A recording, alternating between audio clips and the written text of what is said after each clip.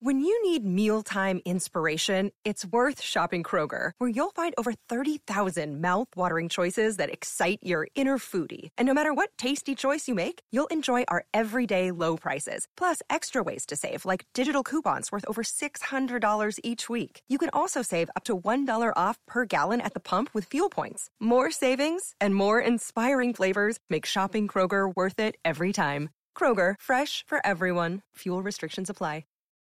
Hi, everyone, and welcome to episode 467 of the Professional Book Nerds podcast presented by Overdrive. This is Jill. It's another Monday, August, good times. Today's episode is an interview I did with author Emily Levesque about her book, The Last Stargazers. Emily is a professor and an astronomer, and her book is all about basically stories from other astronomers, which is really fun. We had a really good conversation. This was at Midwinter, which was back in Midwinter, PLA? I don't even remember anymore when this was. Sometime back in February-ish. January? Time has no meaning anymore. None. I will say, though, that when we were recording this, because we did it in person, we were at the conference hall, and they were still setting up the show, so there's some background noise, which, we normally get with these in-person ones, but just letting you all know in advance. What else? So, if you want to get a hold of us, of course, you can go to our website, professionalbooknerds.com. We are on social at Twitter, not at Twitter, on Twitter and Instagram at ProBookNerds. And you can email us at professionalbooknerds@overdrive.com.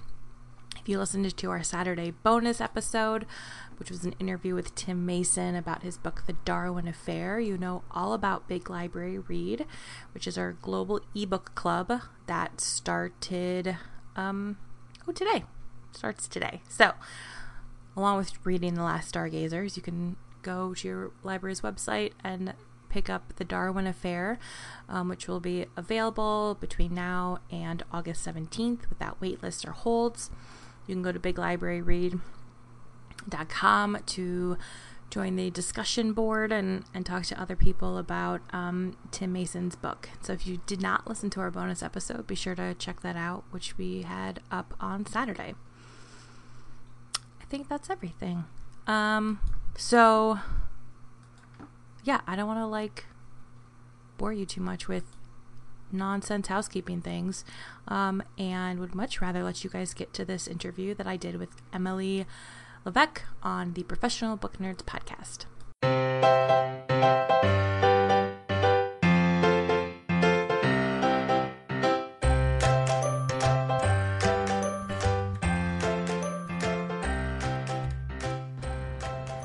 Hi everyone, this is Jill, and with me I have Emily Levesque.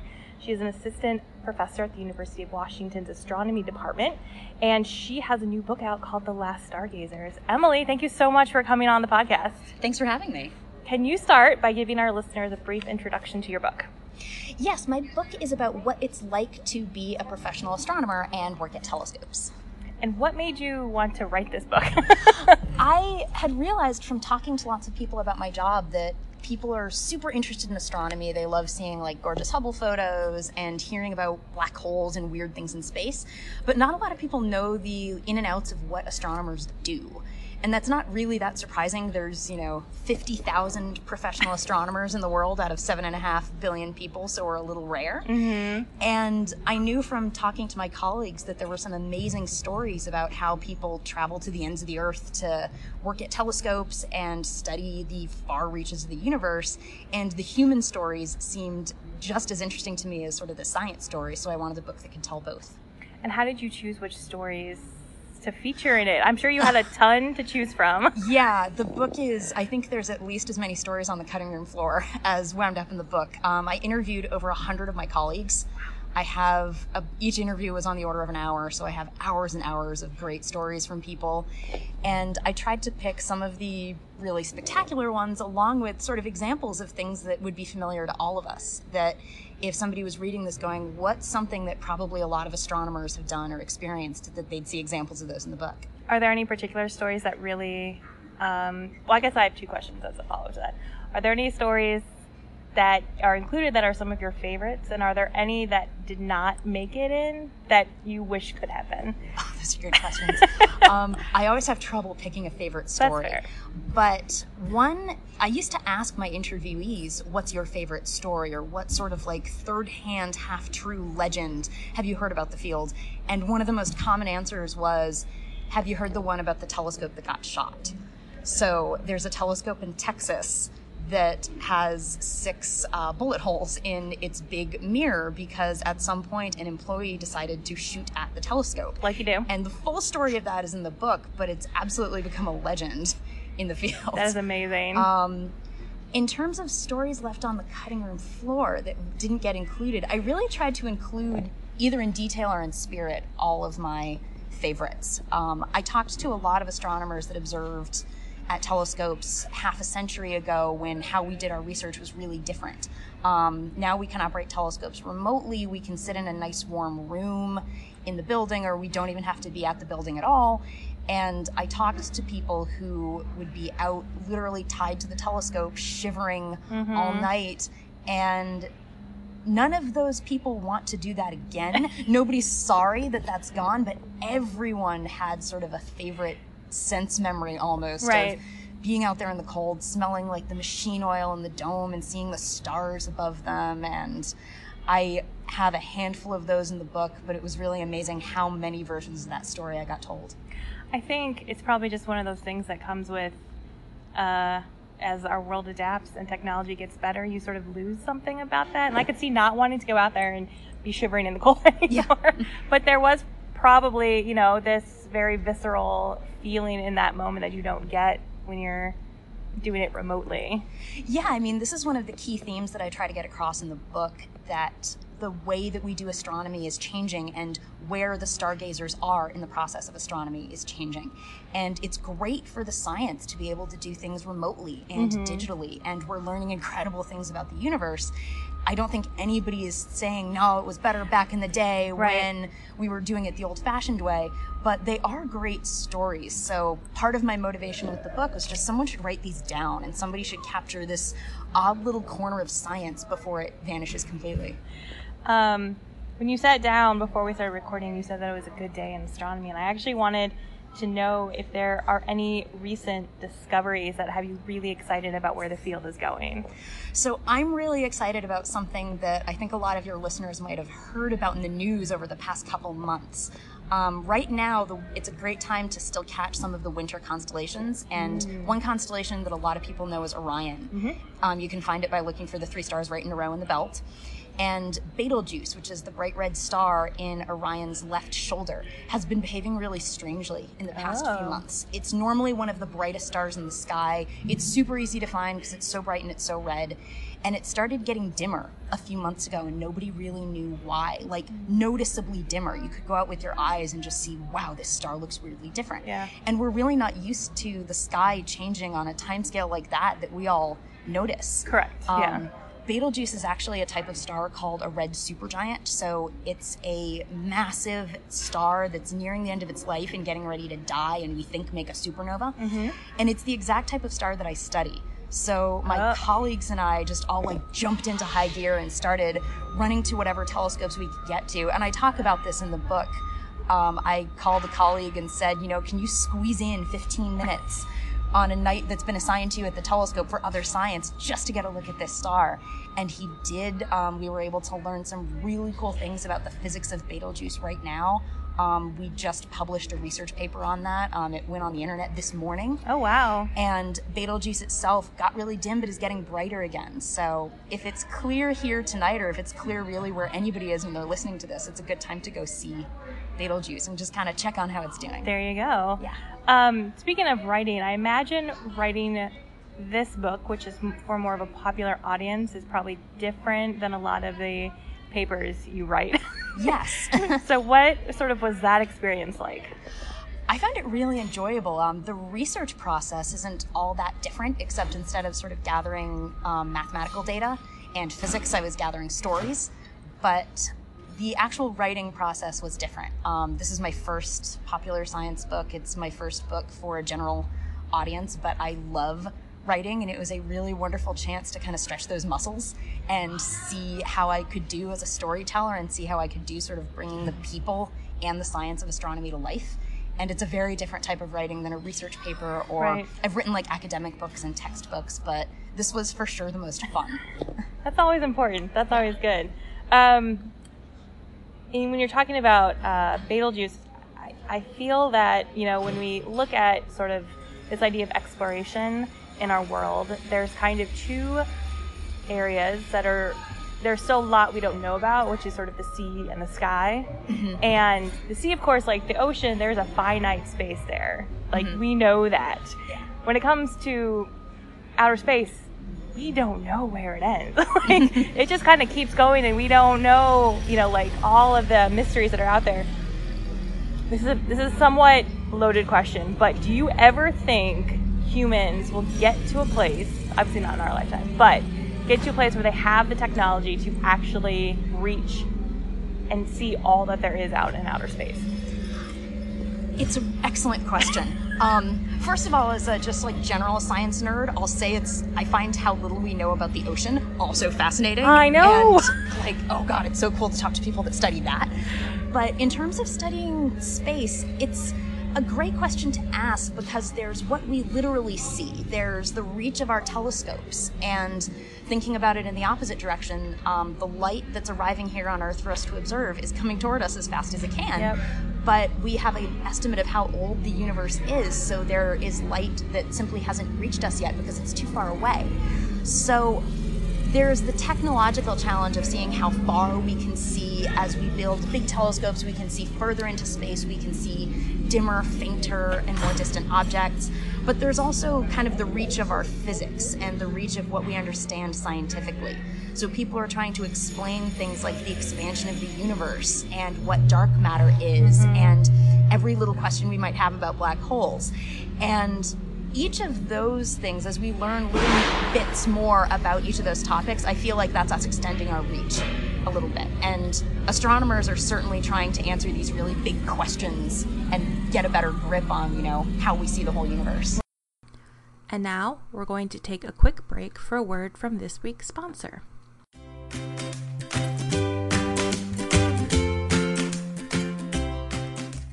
With libraries, schools, and bookstores shut down, how do you keep your kids learning and growing? Books from Literati, the #1 book club for kids, are the best place to start. Literati is the subscription book club that makes it easy to find unique and interesting books for your kids by delivering great stories straight to your doorstep. Literati knows that home deliveries will be critical in meeting your need for uplifting educational materials in the coming weeks, and reading books together will help create a time of adventure and bonding for your family. It has real educational benefits. Kids who read books have better vocabularies and longer attention spans. I have given my nephew a Literati book box, and the books are so adorable.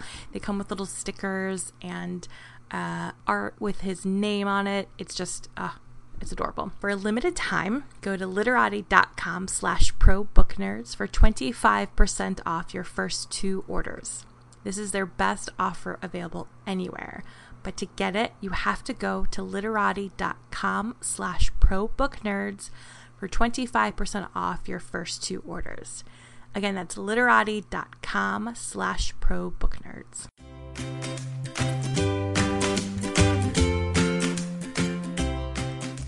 I remember it was just a couple months ago with the black hole, they took a photo of it. Is that what that was? Yes, so it was in April of 2019. Oh my gosh, was it that long yes, ago? But no, it feels like yesterday, because I remember waiting. Ooh, okay. I remember waiting for that news because we knew it was coming, and I had agreed to talk to a reporter about it, so I decided to watch the press release. And I was sitting in like a Starbucks at 6 a.m. because I didn't want to wake up my husband, right? And knew that I would just be making noise on the phone. And that press release came out, and they released this photo of a black hole. And I know people were joking about it being a letdown because it kind of looks like a fuzzy orange donut. Yeah. But I saw it, and I very nearly started crying, because being fascinated by black holes when I was really little is part of what got me into science and into astronomy. And that's probably true of so many astronomers, and we were getting the closest we'd ever gotten to looking at one. But the story of how they took that photo alone is just outlandish, and I touch on that a bit in the book. That's something that, probably with most of these stories, that's something that could go on forever and ever. Right. But it was an immense human endeavor to take that photo. Oh, for sure. Yeah. I think black holes are just fascinating. Just and that's, I mean, I'm not a sciencey person at all, but there's something about black holes that I just find so fascinating, and I think it's because, again, it goes back to that, like, not necessarily knowing, like, what it looks like, or what's there. And so to see that picture, I mean, I had no expectation of what it looks like, but for someone who is really into it, I can understand the wanting to, like, cry at seeing that. Yeah. And I think that's part of what I try to get at in this book too, that everybody thinks space is cool, and everybody will think about black holes and just go, well, that's weird and kind of brain bending, and how do they work? Right. And then you talk to some of the scientists involved in taking that photo, and for example, there was a team that spent an entire winter in Antarctica to be at the South Pole Telescope and operate it as part of this endeavor to take that picture. And winter over in Antarctica is quite a sort of adventure, which I do talk about a bit in the book. And they had to be there working at the telescope. When they finished the data, they had to ship the data back to, I think it was Cambridge, on like the first flight out of Antarctica, like carefully packed, and people were getting the data, so excited about it.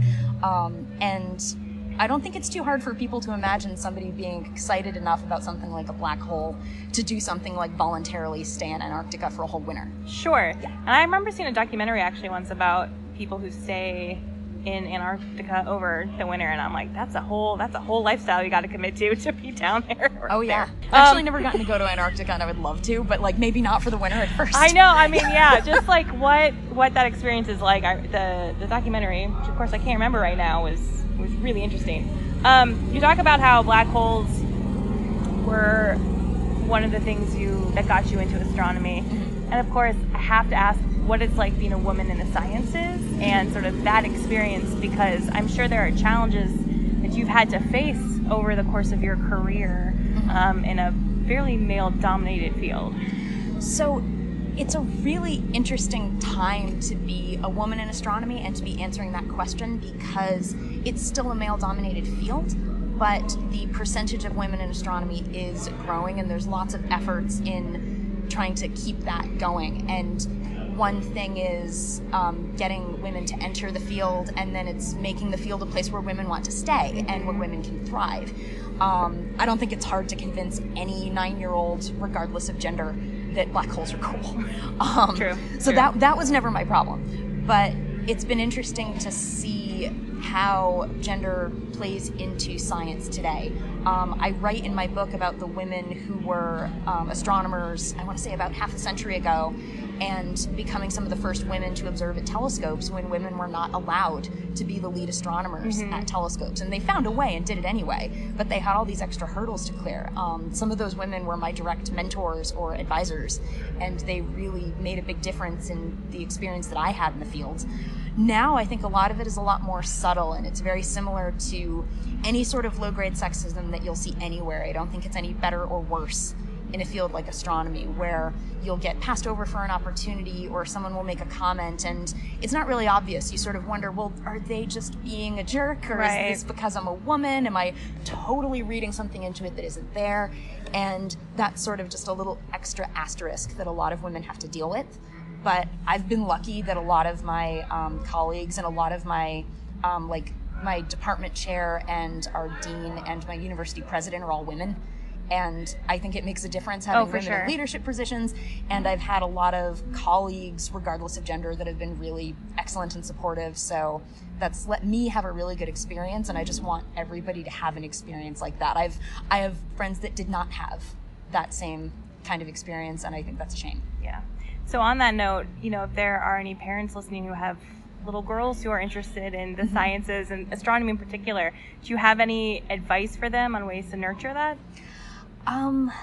It's interesting because I think one thing that helped me when I was a kid is that my parents never really treated me like a girl, and they never really treated my brother like a boy. We were just kids that were into stuff. Right. And whether it was dinosaurs or astronomy or wanting to be a ballerina, even though I was a terrible dancer, they were just like on board and ready to support being enthusiastic about something.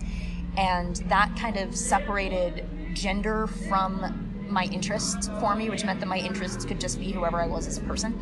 And then as a student, I was taking things like advanced math classes, and I was sometimes in the minority gender-wise in science or math classrooms. And it was just nice to get that reminder from them of like, no, that doesn't matter. You're a person that's interested in this, and that's great. So that's really cool. That was really nice. Yeah. So we are, of course, at a library conference. Yeah. It's your first book conference, I think. My first book conference, yes. Are you a big reader? I am, yeah. What kind of books do you like to read? So I was joking with my mom, who's a retired librarian, this morning about this, because I will read anything good. I'll read anything that I like. She was a children's librarian, so she kept me very well supplied with good young adult literature, which I sometimes enjoy reading more than adult literature. Good stuff. It's good. It's very relaxing. Yeah. I do spend a lot of time reading academic papers or fairly kind of brain straining stuff, and sometimes it's just nice to get told a good story. Yeah. But I have an affection for sort of sci-fi and fantasy books. I was a big Harry Potter kid. I still look for books like that can sort of build a good world and tell a good story, and I'm always happy to find new ones. When I was starting to write this book, I started reading more popular nonfiction just to sort of learn from excellent writers about how to tell a good story. But my tastes are pretty broad. I'm also a very chronic rereader. I love rereading and rereading books over and over because every time through I find something new or I notice something a little different. Same. Yeah. I do the same. I know a lot of people don't like rereading books, but I definitely have favorites that I try to read every year or every couple of years. Yeah. So what are some of your favorite rereads? I have done Harry Potter rereads a lot. More recently, let me think what was my last reread. There's a book series called The Name of the Wind, which is young. Yeah. Oh, I'm very familiar with that one. I've reread his first couple books a couple times, mostly because I love the way he uses words. Yep. There's a humor writer that I really like reading, Irma Bombeck. And I love the way that she captures sort of the absurdity of situations. Mm-hmm. And it was a humor style that I would love to aspire to because there's some really absurd details of my job and of life as an astronomer. At some point you're like, I'm on a mountain in the middle of nowhere trying to catch light from a galaxy 5 billion miles away, and I can't because it's windy. And that's a objectively goofy situation. That is. And I think being able to laugh about it keeps you from taking yourself too seriously, and kind of helps you see the things that are unique and interesting about it. So. And of course, write a book about it, and everybody else's stories like that. Yeah. I do have to ask, what's your Hogwarts house? Ravenclaw. That would have been my guess. Yeah. But just, how to be gentle. I'm a Slytherin. It's fine. My last question is, what do you hope readers take away from reading The Last Stargazers? I think a big reason that I wrote the book is to put a human face on astronomy. It can seem like a really remote and fantastical, and I think sometimes kind of cold field, this idea of like there's a big unfeeling universe out there. And I think it's good for people to remember that astronomy and really all science is done by people. I think especially today, it's good to recognize the human element and the human motivations behind research. And I'm hoping that people read it and learn about how astronomy's done and learn a few cool things about the universe, but also learn about astronomers and recognize themselves in it. That we're studying a very unique field, but we're also working night shifts, and we have sometimes really annoying commutes on snowy roads up to telescopes, and very frustrating days at work, and just amazing days at work where we love what we do just like anybody else. So I'm hoping that it makes scientists in a kind of fantastical field seem more real. That's awesome. Thank you so much, Emily, for coming on the podcast. Yeah, thank you. Readers can sample and borrow the titles mentioned in today's episode from Overdrive.com, and our library friends can purchase these titles in Marketplace. Professional Book Nerds is proud to be an Evergreen Podcast signature program. To learn about other Evergreen podcasts, visit evergreenpodcasts.com. Our podcast is produced, recorded, and edited by Adam Sokol and Jill Grunewald, and presented by Overdrive. For more information, visit professionalbooknerds.com. It is Ryan here, and I have a question for you. What do you do when you win?